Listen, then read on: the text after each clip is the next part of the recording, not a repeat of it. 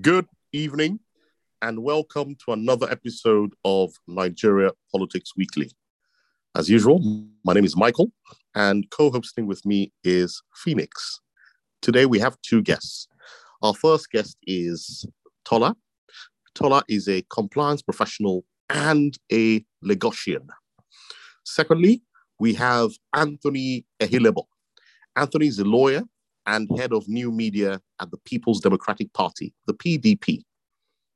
Now, the two topics we'll be discussing today are firstly, the arrest of the super cop Abba Kyari on allegations of drug dealing or drug peddling.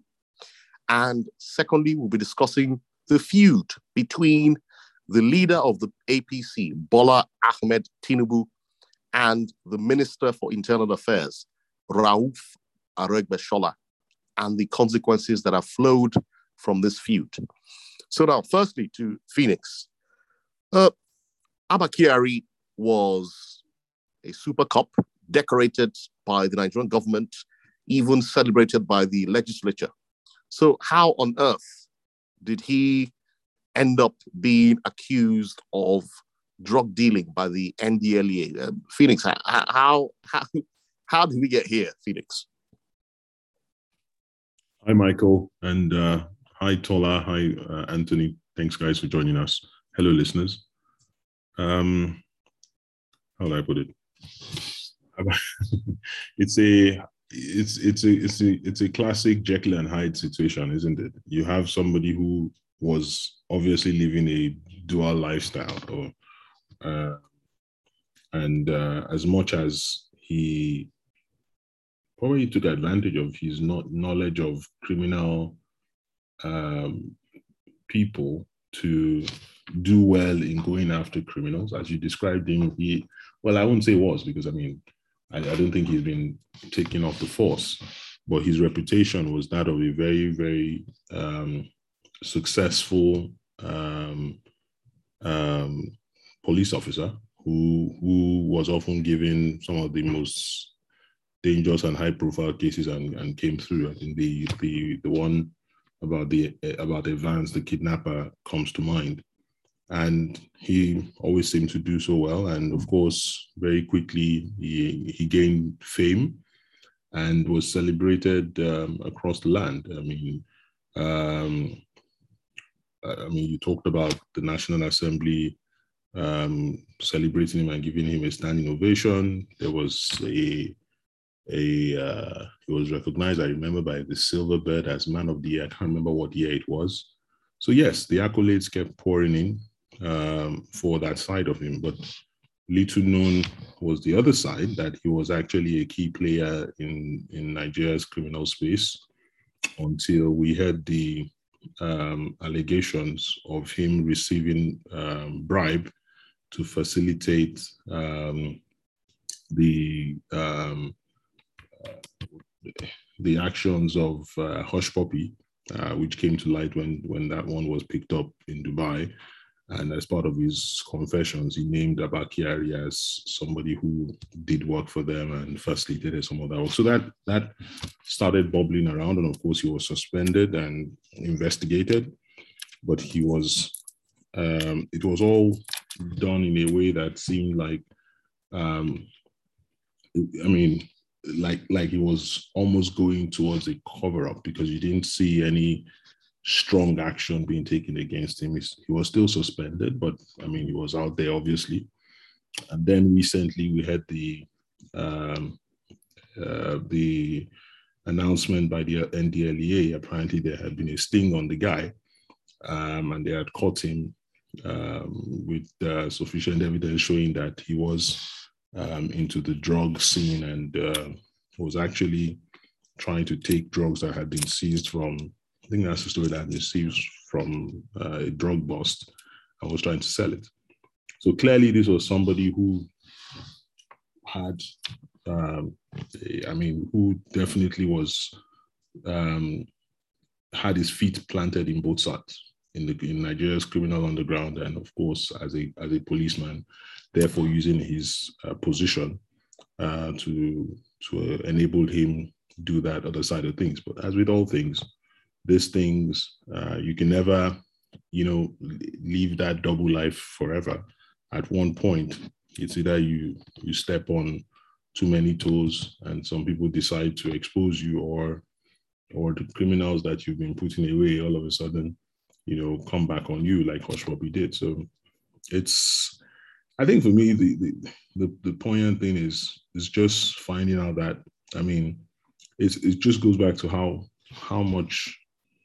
flawed our country is. And no matter how much you find good things, there's always something underlying that seems to, turn it upside down and leave a bad taste in the mouth. It's quite sad. One would have loved to have somebody who was celebrated for doing good things, for putting criminals away, stay that clean. But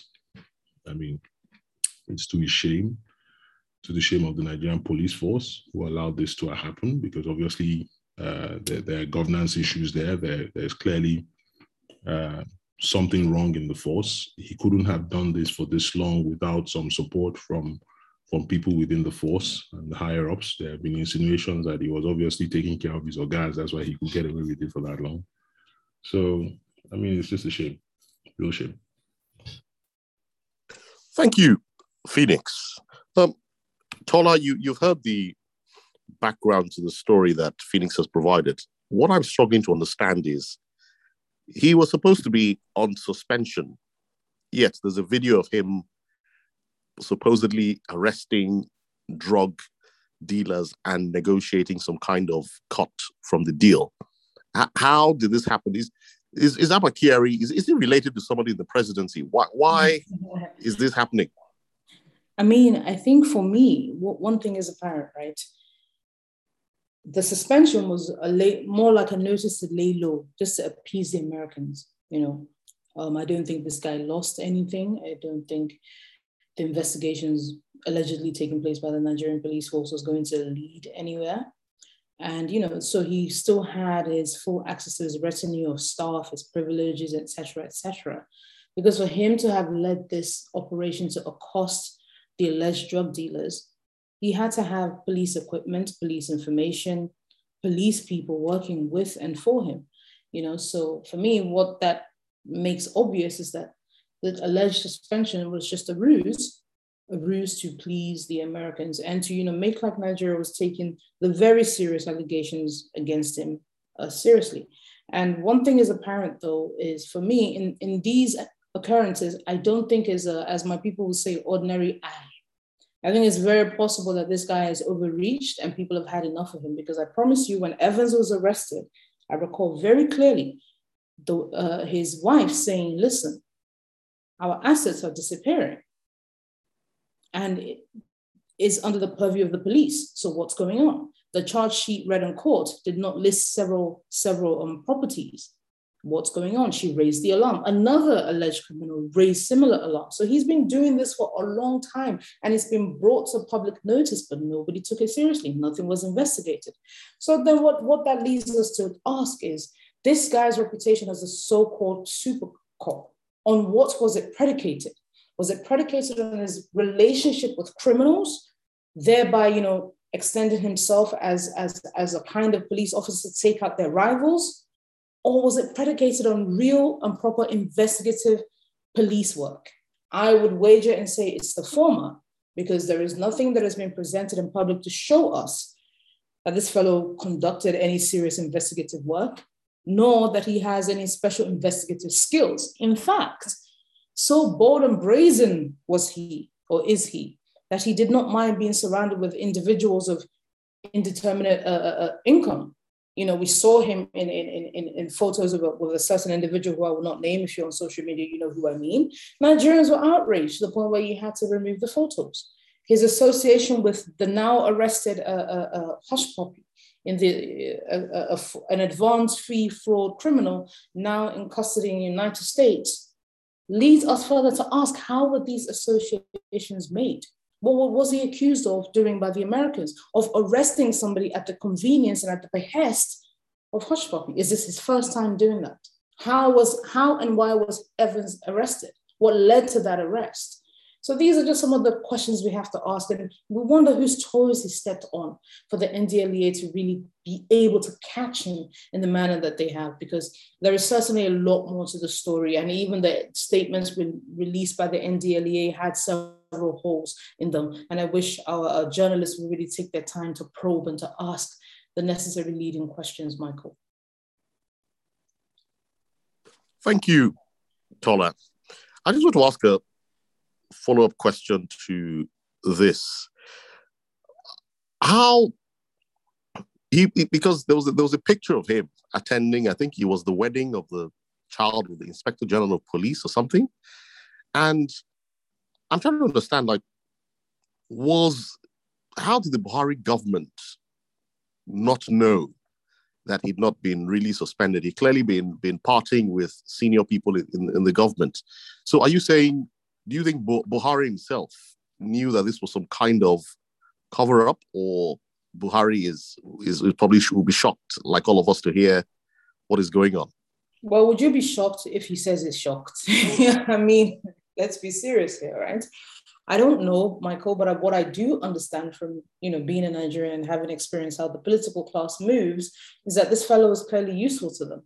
He's somebody that has lent himself to several shady individuals, and he's useful to them. So it was not in their interest to leave him out to dry, in quotes, right? Because clearly the fellow is aware of several skeletons in several closets. And clearly the political class would not want him to be in a position where he's singing like a canary. So yes, he was protected until he could no longer be protected. And that is, for me, the biggest issue here. What did he do? What happened that led to them rolling back the clear protection that was over this guy and that he enjoyed all this while, even when he was accused of very serious, nationally embarrassing crimes by the United States? I think that's what we need to uncover. But yes, he was enjoying patronage by the Nigerian political class, the governing party, the ruling party, the APC. So, I mean, clearly he's a direct appointee. So if there was any reason for him to, not a direct appointee, he's somebody that was in line, all things being equal, to have been the number one cop in the entire country. So his profile was that high. I'd wager to say that his profile is higher than the number one police officer in the country, right? So that he wasn't appropriately disciplined and honestly disciplined leads one to conclude that that was the case for a reason that we don't yet know. We can only speculate. Thank you, Tola. Anthony, there's this theory. Yes, sir. There's this theory going around that alleges that, in fact, this whole NDLEA accusation is an attempt to prevent Abba Kyari from being extradited to the United States, because apparently if he's charged in Nigeria, then there's no way he'd be sent to the US. So apparently this whole thing is just some kind of cover-up to prevent him from being sent abroad. Do you agree with that theory? Okay, well, thank you very much, Gege and Phoenix, for having me on your podcast. It's interesting, this whole Abba Kyari debacle. And I had an engagement with people who were very versed and versatile in this particular matter as regards the charter, the UN charters and the charter for exchange of people who have been indicted. I think it reads a bit differently, that if you're being tried for a similar offense, now that's just because you do not want the law of double jeopardy to take effect. But this is, however, very messy. It goes to tarnish the reputation of the Nigerian police force irrefutably. So I don't think just for whatever play anybody will be thinking of just to protect Abba Kyari from. I mean, the truth is that the United States has not officially written for the extradition of Abba Kyari. And even when they write, do not forget that the late Senator Buruji Kashamu was indicted by a US court and was requested officially to be extradited to the US. But he fought it with the judicial system in the country. So I, for one, do not want to believe that the Nigerian police force will go to the extent of tarnishing his reputation by saying a highly decorated policeman when you now start delving into the realm of narcotics, you're in a different era. I do know that the US and perhaps the British states have extreme renditions for such activities. Mexican cartel drug lords have had fiat death sentences passed on them by the US government for participating in such acts. So I would not think that is something that even if they wanted to charge him to court for an alternate offense, perhaps they would have found something less stigmatizing. But the stigma of a narcotics arrest or narcotics quagmire doesn't go away. There's nowhere in the world Abba Kyari will go today that he will not be seen as a drug dealer. So I really do not want to dwell on the frivolities of what do we call it now? Tales, or say we'll have some sort of wishful thinking that the Nigerian state is that smart. However, all the points raised about him being on suspension and carrying out drug busts, I think those are the major indictments that we cannot leave. And I wonder why the IG of police is still in office. I keep saying this thing. We have this very uncouth, or would you, for lack of better words, dirty behavior of not resigning when we ought to, people resigning from offices for failures that are quite obvious to the general public and the world at large. How can you be an IG of police and an officer who is suspended is carrying out drug raids, and a sister agency now, there's now brickbats between, of course, it's not today that we started having the police and army having shootouts. The police and NDLA now are at it. So it's really shameful. It's something that one does not understand how we often get into this kind of quagmire. But sad nonetheless. But I honestly, on my opinion, I do not think that. I think it's just an act of fate, the eventual downward spiral of a cop that should have been investigated. I asked the question a few weeks ago that why did it have to take the NDLEA to bust Abba Kyari? For someone with that kind of profile, what are you trying to tell me that we do not have? And this is a failure again. What is the internal affairs mechanism of the Nigerian police force? Now, coming from the standpoint of NSAS raised critical issues as to how the Nigerian police force and policemen have given accounts of their acts in service. And even if we have just tried to numb or kill the national discourse on police brutality and the illegal abuse of police powers, one would have expected that the Nigerian police force, for what it is worth, would have set up perhaps a task force to investigate some of these allegations. And if you know where IRT is located in Abuja, it is located in the same premises as SAS. So one would have thought that there is a watchdog of the Nigerian police force. Perhaps then we used to hear of Police X Squad. We used to hear of, in fact, the IRT is directly reports to the IG because it's the IG Intelligence Response Team. That's what they are called.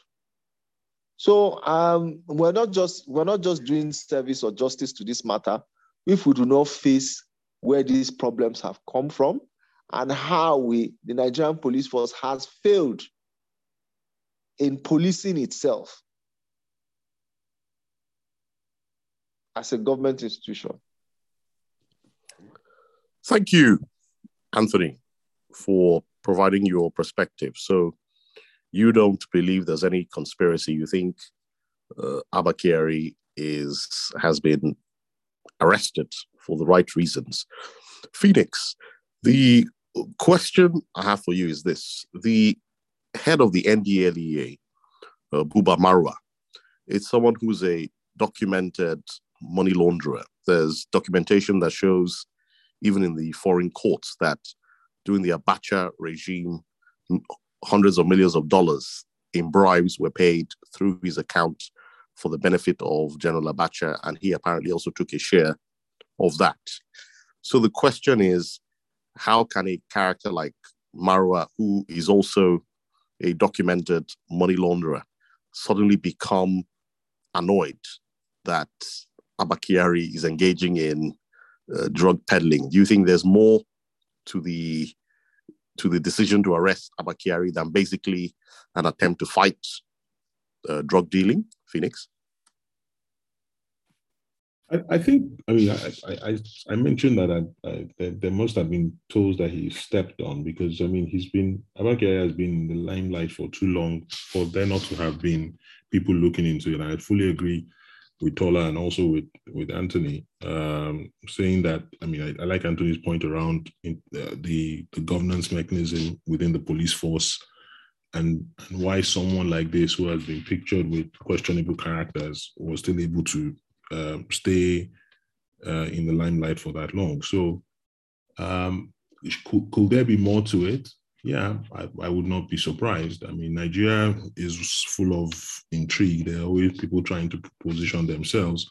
It's been widely claimed that Marwa has designs on higher office, so perhaps wants to make a name for himself by bringing down the nation's most celebrated cop, and found an opportunity, and Abba Kyari walked into it. I think the point you make around Marwa's past, I don't think it stops him from being the one to call it out. The question will be, is there sufficient evidence to hold Kyari? Kyari, there's more than enough that we've seen from the videos and all of that. So going after him doesn't stop that. And I think, it's not the first time that we've had law enforcement people who also have questionable background and going ham against other people. It's almost like there's no one that is clean, right? I remember this chap that used to be at EFCC, who was the acting chairman for so long. That the Senate was refusing to confirm him because of his questionable background, but it didn't stop him from going after people. And he actually loved the theatrics and all of that. So for me, is Kyari a criminal? Has he committed crimes? There is evidence that he has, and so absolutely it's good to at least have him taken off the board. And then, we can only hope that Marwa's day will come and somebody will be able to find something strong enough on him to take him down as well. And if that continues to go around and Nigeria is able to clean its deck and begin to put in place a better law enforcement context for the country, where we have agencies that truly do what they're supposed to do, and that we don't have criminals in uniform as we do today, then that would be better for the country. I think there's one other point which I also find emblematic of Nigeria as a whole, and I don't know if you picked up on it, and maybe you were going to ask the others. It was also the fact that you could also see the desperation of Kyari in his recent statements when he was called into a probe. And the next thing was that he was claiming that it was IPOB that was trying to smear him and set him up. And I just found that absolutely distasteful. And it was clearly an ethnic dog whistle. And it also shows the things that we talk about in this country. This is not to say that IPOB is how would I put it? That IPOB is a positive organization, because they morphed into something else, and that's a debate for another day. But it was so easy for him to try to point the fingers in that direction, hoping that it would deflect from his crimes, and playing up the ethnic divisions that have become even more pronounced in recent times. And that is what Nigerians need to watch out for, especially. Thank you, Phoenix. It's quite interesting. So you think maybe Mara's presidential ambitions could be a factor? Let me ask Tola. Tola, do you agree with that? That Mara might be interested in running for president, and therefore this might be his motivation for bringing down Abba Kyari? I think I'll approach it from a different angle. I think the vacuum after Buhari is really old. Forget his official age, is really old. There is a vacuum in the North for sort of like a power broker, a truth teller, somebody they see as unimpeachable. I think that is a vacuum that a lot of Northern politicians are actually gaming for, not necessarily to being president, but being a viable power broker such that their coffers stay filled because people will come to us for their blessings and their endorsements and whatnot. That is what I think Ma was actually gunning for. I don't think that he's been deliberately visible enough to suggest that he's aiming for a higher office, so to say. So I think he's positioning and jostling himself for some of that halo that sort of, that Buhari has where the North is concerned. That's my reasoning. Oh, thank you. That's interesting to hear. My final question on this topic goes to Anthony. Anthony, I don't think we've heard the PDP's voice in this saga, but a number of people have said that Abba Kyari is not a lone bad egg, that the Nigerian police force has always been like this right from time. Even when PDP was in power, the police were known to be corrupt and full of drug dealers and unsavory characters. So how do you defend the PDP's record in terms of disciplining and maintaining a professional police force, Anthony?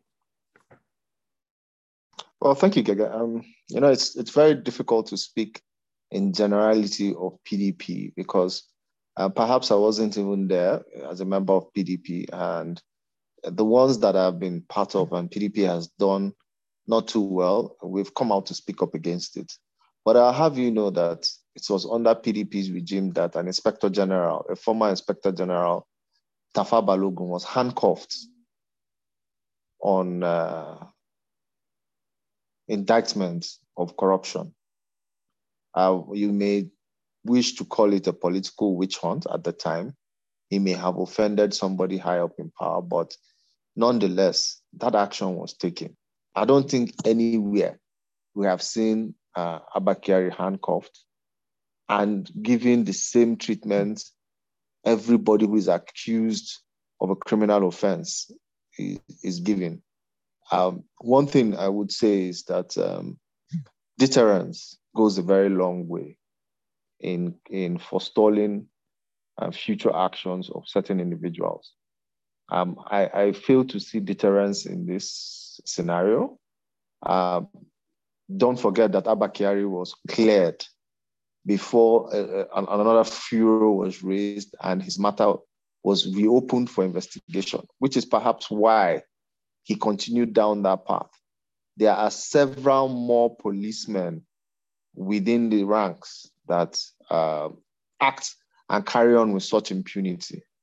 Again, it will be wise for us to revert our minds back to the demands of the EndSARS protest, and how this government has carelessly just pushed it aside without looking into the substance of the matter. There must have been a reason. There was mass agitation for certain reforms within the Nigerian police force, as it were. No doubt, if you do a side-by-side comparison, if you go to a police barracks and you go to a military barracks, you can easily tell. In fact, if they are blindfolded and they take your blindfold off in two locations, separate at the same time, and your blindfold, in fact, before they take off your blindfold, the smell coming from the Nigerian police formation will tell you exactly where you are.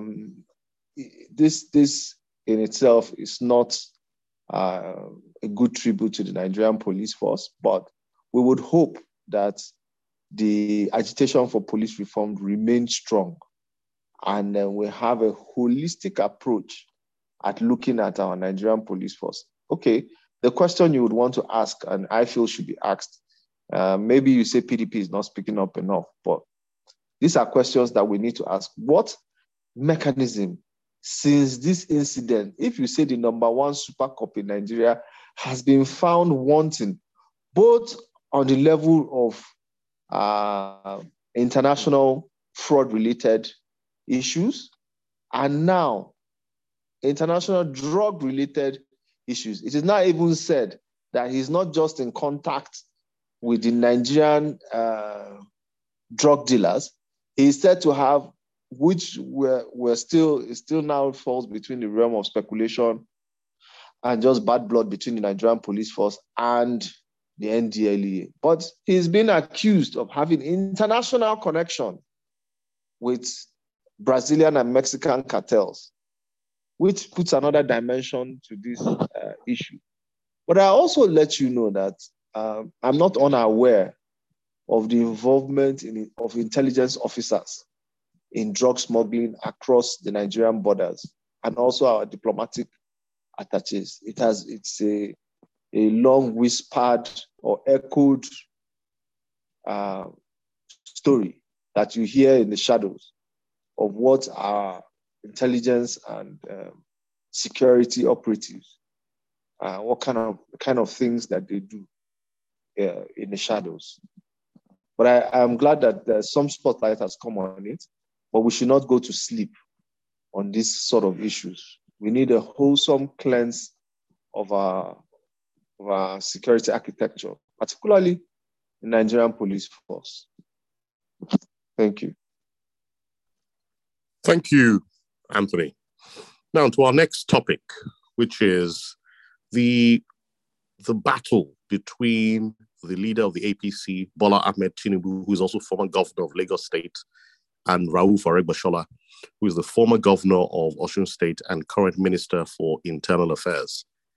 Phoenix, I always assumed that Bola Tinubu and Rauf Aregbesola were very, very close allies. And in fact, Rauf Aregbesola could be described as Bola Tinubu's de facto number 2 in terms of leadership of the Southwest APC.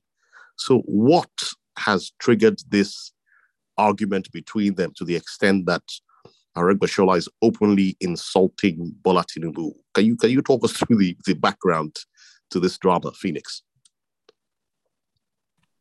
Well, I'm no insider, and until I saw, I think, the same video that most people saw of Aregbesola's comments at a political gathering in Osun State, I was not aware that there had been that the situation had deteriorated to that extent. I knew that, yes, of course, that there was some sort of separation. We had seen that for a while.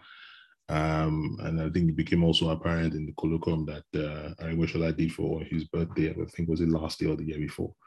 But to this extent, no, I wasn't aware. So I can only speak based on what I picked up from Aregbesola's.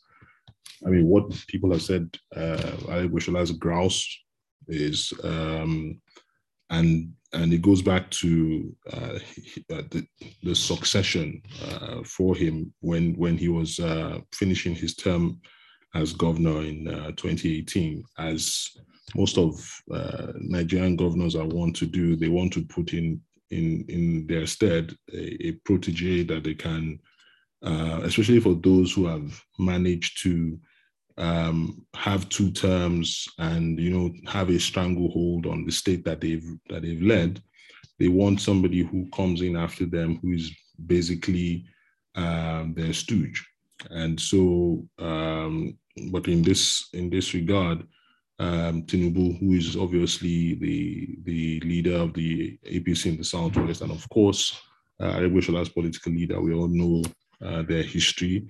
And how Aregbesola was very instrumental in their movement, especially in Lagos, and actually worked for Tinubu as a commissioner in his government. But Tinubu wanted Oyetola, who by all indications is related to him, to be the successor to Ariboshola, while Ariboshola wanted Adeoti, who was his chief of staff. Of course, Ariboshola had to step down, given his allegiance to Tinubu, and of course there were some assurances made to him, and so on and so forth. What is now understood is that those assurances did not come into play. You can imagine that those assurances were not about the good, anything good for the people, or it was more around political patronage and all of that. And of course, Ariboshola, of course, was not happy. And he saw his chance in the as he moved federal and became a minister in Buhari's government. And I think, of course, as you move closer to the sun, sometimes it gets into some people's heads. And I think he therefore saw it as an opportunity for him to take pot shots at his erstwhile leader. And as the rift became wider, he decided that he was going to go against Tinubu's choice. Of course, Tinubu wants Oyetola to gain a second term. And Ariboshola was against that. And that's why, of course, we started hearing all the rumblings that led to that outburst and some of the other shots that Ariboshola has been taking at Tinubu. Now, when you first asked the question, you talked about an argument. For the life of me, I haven't seen anything so much as a response from Tinubu. So I won't exactly call it an argument. Maybe I've missed it. But he seems to have kept his elder statesman stance and simply let his influence do the talking.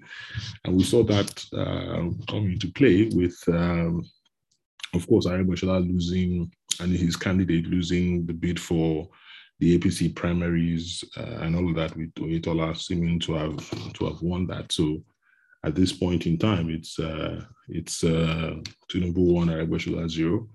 And it remains to be seen how this evolves. Of course, we know that there's a lot at play with Tinubu, obviously with his sights set on the presidency. And then, of course, there will be a battle for Lagos. And one waits to see how this all pans out and what Ariboshola does next. But it was quite a surprise to me to see it. But of course, you say in politics, how do I forget that saying now? It's no permanent friend, no permanent enemy, only permanent interest. So it seems like the things that bound them together obviously are not strong enough anymore to keep them together. Can they find a way back? I don't know. I don't know enough of the situation to speak to that. But this was very, very strange to me. Very openly. There's something about the Yoruba culture and respect and regard and the way he very openly spoke against Tinubu was very, very strange to me. Yes, you can push against a godfather, but it didn't seem like they had that kind of relationship, and a falling out to that degree to speak about him that openly was weird. And let's see how it goes. Thank you, Phoenix. Let me ask Tola. Tola, I know you're from Lagos State, so you're closer to the fire than we are. Did you see this fight coming, and what are the long-term implications for APC in the Southwest? Thank you, Michael. This all stems from a disagreement that actually began in Aribosola's first term, right, where Oyetola was supposed to take a post in Aribosola's administration at the time, but Oyetola being older than Ariboshola by at least 3-4 years or thereabouts, and also insistent that it was a turn, quote unquote, of his senatorial district in the state, was reluctant to serve in the administration. That burnt Ariboshola, and at the time, Tinubu also was quite upset with Oyetola, but they seem to have patched things up. Ariboshola, as far as I'm aware, has always had this streak of independence in him. I think he's someone who takes the phrase "stoop to conquer" quite literally. He was very obsequious in his declaration of loyalty to Tinubu before the lid was blown open on internal disagreements. And I think, like Phoenix said, him being appointed as a minister in Abuja sort of bolstered his courage in confronting Tinubu head on. And I think what this brings to the fore is that Abuja isn't without knowledge of some of these things, right? I think for somebody of Tinubu's stature in the party to be openly challenged and openly confronted in the manner that he's been without being cautioned by the powers that be in Abuja, it means that he's got, to a degree, by my summation, a level of backing from the center. Now, he was always going to lose the challenge in Osun State. He was always going, he doesn't have enough thugs, he doesn't have enough money, he just doesn't have enough gravitas to pull that off. All the political offices he's ever occupied were as a result of the benevolence of the man he's calling out and challenging, Tinubu, right? But I suspect that he's been sent on a mission, and the mission is to demystify this man, to reduce him in some ways. Of course, Argbashola is in the short term also giving up his own political, quote unquote, his own political structure, right? Because Ali Moshood, a new godfather will arise, money will be shared, and nerves will be soothed by that. I think Argbashola was emboldened by tacit support from people who are higher up than he is personally. And no, I didn't see the rift being blown open in the manner that it was, because I think the comments that he was recorded saying against Tinubu were beyond the pale. Even if you're arguing with somebody in public and you have strict and severe disagreements, I think he sort of went way, way below the belt with some of the comments that he made. He was recorded saying in public. However, I think this is coming. This is a long time coming. And I think, it just underlines this idea that, people tend to think the Southwest is uniform in its support behind Tinubu or in its voter base for the APC. That's not the case. Even if the Southwest goes largely for the APC, it's certainly not uniform behind Tinubu. And these little cracks will only get more obvious as we get closer to the general election next year. Michael. Thank you, Tola. My follow-up question to that is, you said you think Argbashola is being encouraged by unforeseen forces or unknown forces. My question is, Bola Tinubu is the accepted leader of the APC, and a minister in an APC government is insulting him in that way, and President Buhari is not doing anything. Do you not think there's something wrong with that for a minister to be openly insulting the leader of the APC? You're saying in much posher tones what I've just said. If a minister in the government that your national party leader belongs to is openly insulting, by post, really, by post, Tinubu is a much more senior member of the party than Argbashola is. Forget that he's a minister in the federal. Tinubu's post in the party, for all intents and purposes, is supposed to be second only to Buhari's, right? In intra-party affairs I'm speaking about now, not in terms of governance of the country. So for a minister to be so emboldened to speak about him in the manner that he's spoken about him, that he's not doing this on an empty stomach and without an army, a silent army behind him somewhere, or a silent power that be at the very least behind him somewhere. If it's not Buhari, then it's the minister Malami. Then my suspicion is that it's Malami, because there is an interest in demystifying and reducing Tinubu with a view to 2023. And many messengers will be sent to that end, as far as I'm aware and as far as I'm concerned. And you sort of read the tea leaves of the Nigerian political scene, and you see some things again and again in different forms. And I think this one isn't without some unseen hand. Definitely, for Buhari to be silent, for other senior non-Southwest party members to be silent, and for the most senior and visible Southwest party members to be silent. I'm speaking of Fayemi, I'm speaking of the Ondo governor, whose name escapes me right now. I'm speaking of Governor Fashola, now Minister Fashola. For these individuals to be quiet, doesn't it suggest to you that something is afoot? Thank you, Tola. You've raised some interesting questions. Phoenix, the other dimension to this problem is Argbashola claimed that the current governor of Osun State, Oyetola, is destroying his legacy, and that's why he's fighting him. And on social media, a number of people have said they're quite confused as to what legacy Aregbesola is talking about, because apparently, or they claim he was one of the worst governors, or he's probably the worst governor ever produced by Osun State. So how do you respond to this, Phoenix? Does Aregbesola have a legacy to be destroyed in the first place?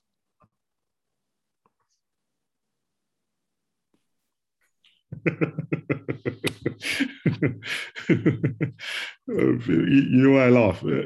I laugh because I remember writing a piece about Aregbesola. It was one of my very earliest pieces that I was writing on Medium, and I remember talking about Aregbesola and he's. I think I titled it as just pulled it off, the Osun State Malarkey, Aregbesola's legacy of ruination.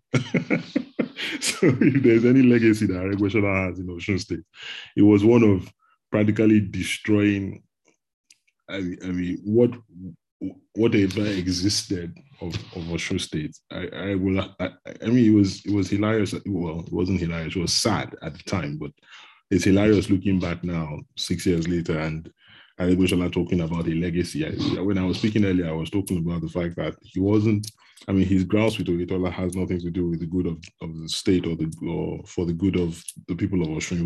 It was about making sure that whatever taps he had flowing remained flowing towards him, and I think that's where the divergence has occurred. That's not to say that Oyetola is doing any good, but I mean, legacy. I mean, Aregbesola practically turned a state that was one of the I would say one of the most impoverished states. He actually made the situation worse because he layered on so much debt on the state that at FAC meetings, I mean, Osun State will come out with a negative. I.e., instead of receiving money, after the FAC was shared and the first line charges were taken out, they will be in the red. That's how bad it was under Aregbesola. I mean, so when he talks about the legacy, it's incredible. And this was him borrowing to do all sorts of dodgy projects that never did pay off at the end. Nothing. I mean, this was Aregbesola who tried to build an airport in Osun State. I mean, this is a state that is practically it's either farming or you're in the civil service. There's no in between. There's no economy to speak of. There was, I mean, the state's IGR was non-existent at the time. And he was taking on big ticket projects like an airport, like all of this stuff. And bear in mind, going into 2015, he was one of those. He was actually hailed as a model governor. They were mentioning, because the APC at that point in time did not have many states under their control. So Lagos State was obviously a shining light, and then of course they would mention Osun State because he was doing all this feeding projects for children, and then of course he had this PR campaign around providing them with electronic tablets.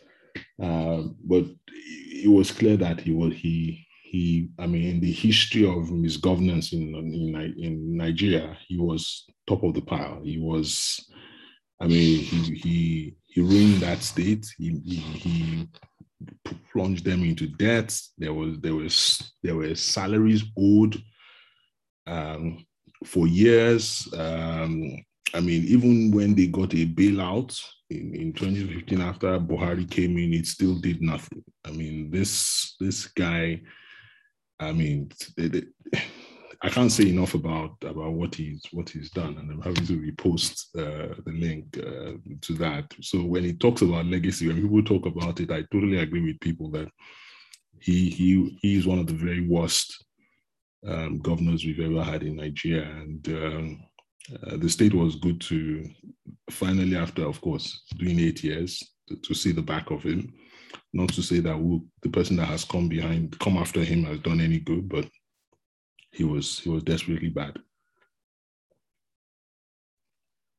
Thank you, Phoenix. To Tola, my follow-up question on this is, there are obviously rumors, and Aregbesola alluded to those rumors because one of the things he said in Yoruba, it was apparently translated by the newspapers. He said something to the effect that they are still urinating on themselves, referring to the fact that referring to the allegation that Tinubu seems to have some sort of urinary type incontinence. And so the issue is Bola Tinubu's health appears to be a major factor. So do you think if anything were to happen to Bola Tinubu, Aregbesola would become the heir to the Southwest leadership? Tola? Thank you. No, I do not. I think that the more accurate translation to what Aregbesola said was literal and metaphorical and sarcastic, should I say. It's more like they don't need peaceful body, as per they're scared of him, and literally that they also, do you see what I'm saying? So I don't think that he would be. I don't think he has a gravitas. And I think that the fact that he's caught in between two states kind of exits him from that. He doesn't have the gravitas. I don't think he would be in contention for that. I think what he's trying to do is to secure his own fiefdom. Much in the same way, what is the Ondo State governor whose name I keep forgetting? I can see his face, but I cannot remember his name. Governor Akeredolu. Akeredolu, thank you. Governor Akeredolu, he wants to secure himself in a manner that a lot of people perceive that Akeredolu has been able to. Because if you remember that Akeredolu was not Tinubu's candidate, yet he won Ondo State, right? Obviously, Fayemi is Fayemi.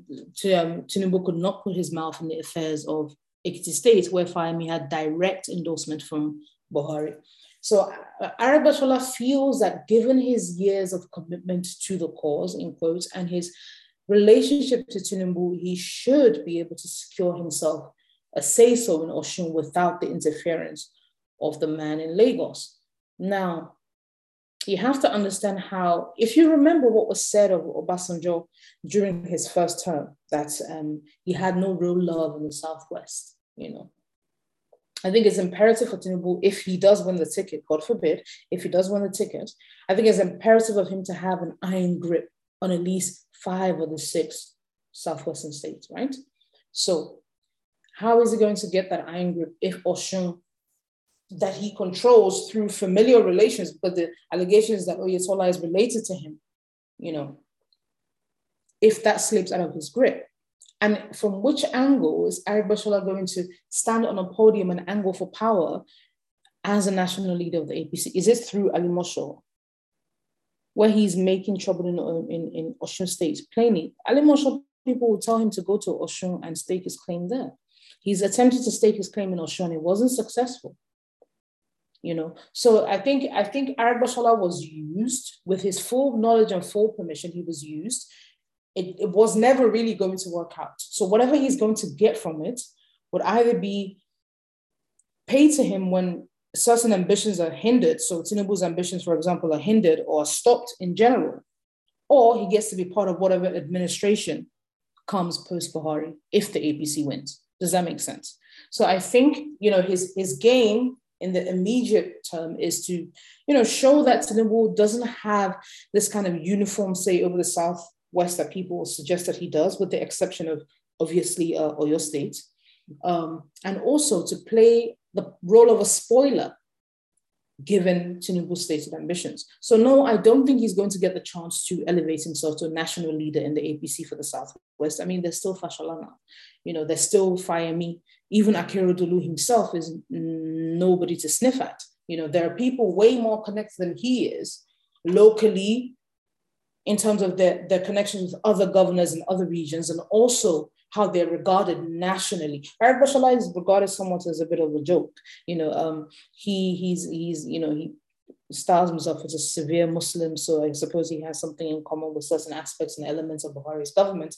But I don't think that he commands. Okay, he has a stand in Ali Moshood, to be fair, but that stand in Ali Moshood he has as a result of his relationship with Tinubu. If that relationship is demised, that influence in Ali Moshood is undermined and will go to somebody else. If he can fight in Osun and retain a modicum of influence in Osun, then I suppose he secures himself a say in the future. But I don't think he's playing the game locally. I think he's playing the game either for Tinubu's demise as in his physical demise or his political demise, which a lot of people are whispering in hushed tones around and about. So it's a long game for him, really, but he's done his part in serving as a spoiler for Tinubu in the very short term. I hope that made sense. Thank you. Thank you, Tola, for the clarification.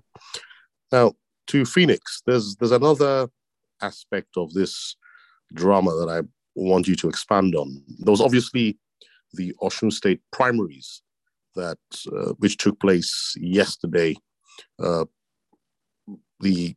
Tinubu's candidate, who's the governor, Oyetola, won, and Aregbeshola's candidate, I think he's a character named Adeoti. Adeoti lost. Now, Aregbeshola has already issued a statement alleging that the elections were rigged. I would have asked Anthony further questions, but Anthony seems to have lost connection. So, Phoenix, the question is, does this infighting within the APC give the PDP the upper hand in the upcoming elections, or do you think there's still room for reconciliation and the APC will win it? I think it gives the PDP an inroad, but I would not go so far as to say upper hand. I look at this from a number of perspectives. One, the last race in 2018 was very close. Had to go to a runoff, and it took Iyala Omisore becoming a turncoat for the APC to win. So any damage to the APC, if APC cannot present a united front for these elections, you would expect that the PDP should make up the ground and should win. So that's on one side.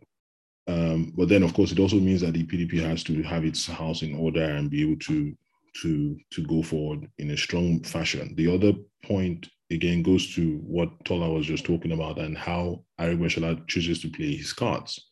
If he decides to go scorched earth and say, look, yes, I lost the primaries within APC, but I don't care if in this cycle we lose the election, but Tinubu loses his grip on Osun State such that by the next cycle I will have built my machinery. Tinubu will be much older, less, and maybe by then he will have been demystified by a lost presidential race or things like that, such that Aregbeshola's star should be in the ascendancy, and then he can take over.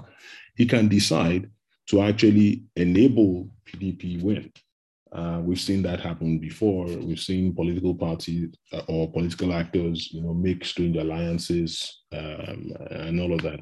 I mean, one popular one that I remember was in 2011, where it was said that Tinubu had somehow made an alliance with Jonathan also to enable that happen, his victory. I'm not saying that that's exactly what happened, but it's what I had heard from the time. So it is possible that you could find that such a scenario in which Aregbeshola chooses to do that to change the political calculations in Osun State. So PDP they are in a good place. Of course, you would like your enemy to be destabilized, to lose their unity and not be able to present a united front, so they're happy. But of course, it remains to be seen if they can take advantage of that and to what extent this really damages APC's candidacy or APC's push to retain power in Osun State. So should be an exciting one. Thank you, Phoenix. I think my final question on this topic is to Tola.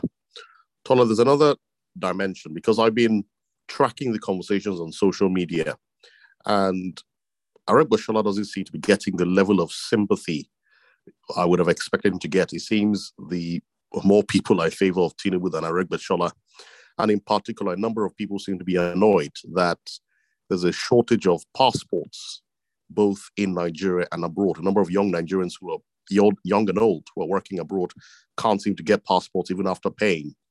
And they're angry that the minister in charge of the passports, Aregbeshola, is more concerned with the battle in Osun State as opposed to fixing the passport issue. So what is your view? Do you think, firstly, that these people are right to be angry with Aregbeshola? And secondly, do you agree that the sympathy seems to be more with Tinubu or more against Aregbesola?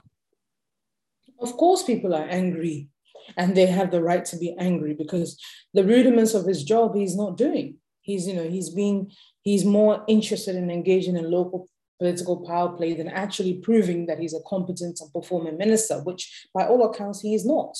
I have a passport to renew, and I'm deterred from going to renew it because I don't want to suffer the indignities of going to the Nigerian High Commission. And that's directly at his doorstep because that's his remit. That's his primary responsibility right now, as far as I am aware.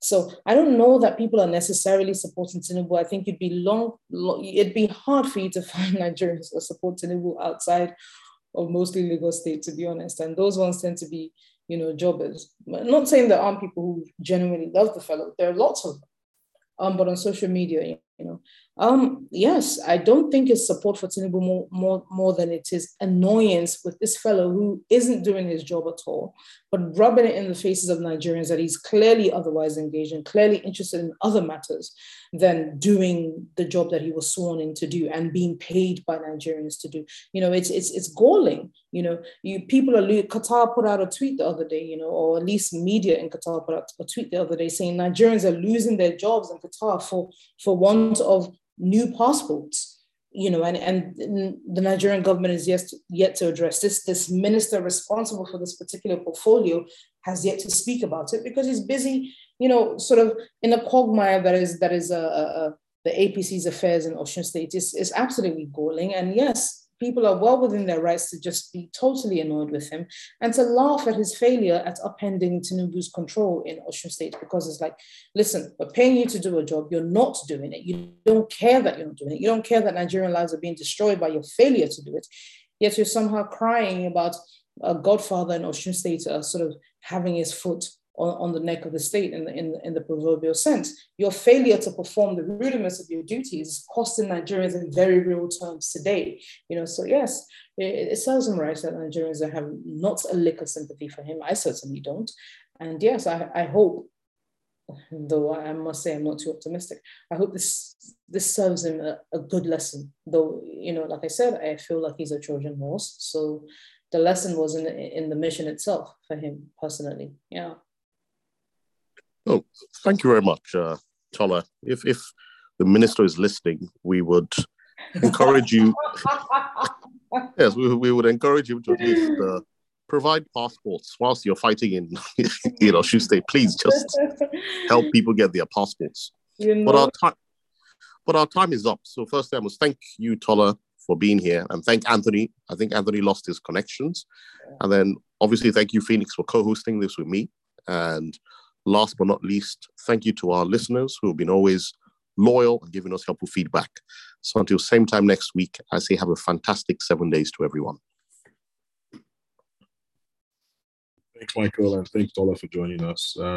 Sorry we lost Anthony in the middle of that, but... Thank you guys for having me. I'm much obliged. It's been a while since I discussed politics, so it's nice to sharpen sort of my tools again on the matter. Thank you. Absolutely great to have you, Tola. Thanks, everyone, and have a great weekend. Bye.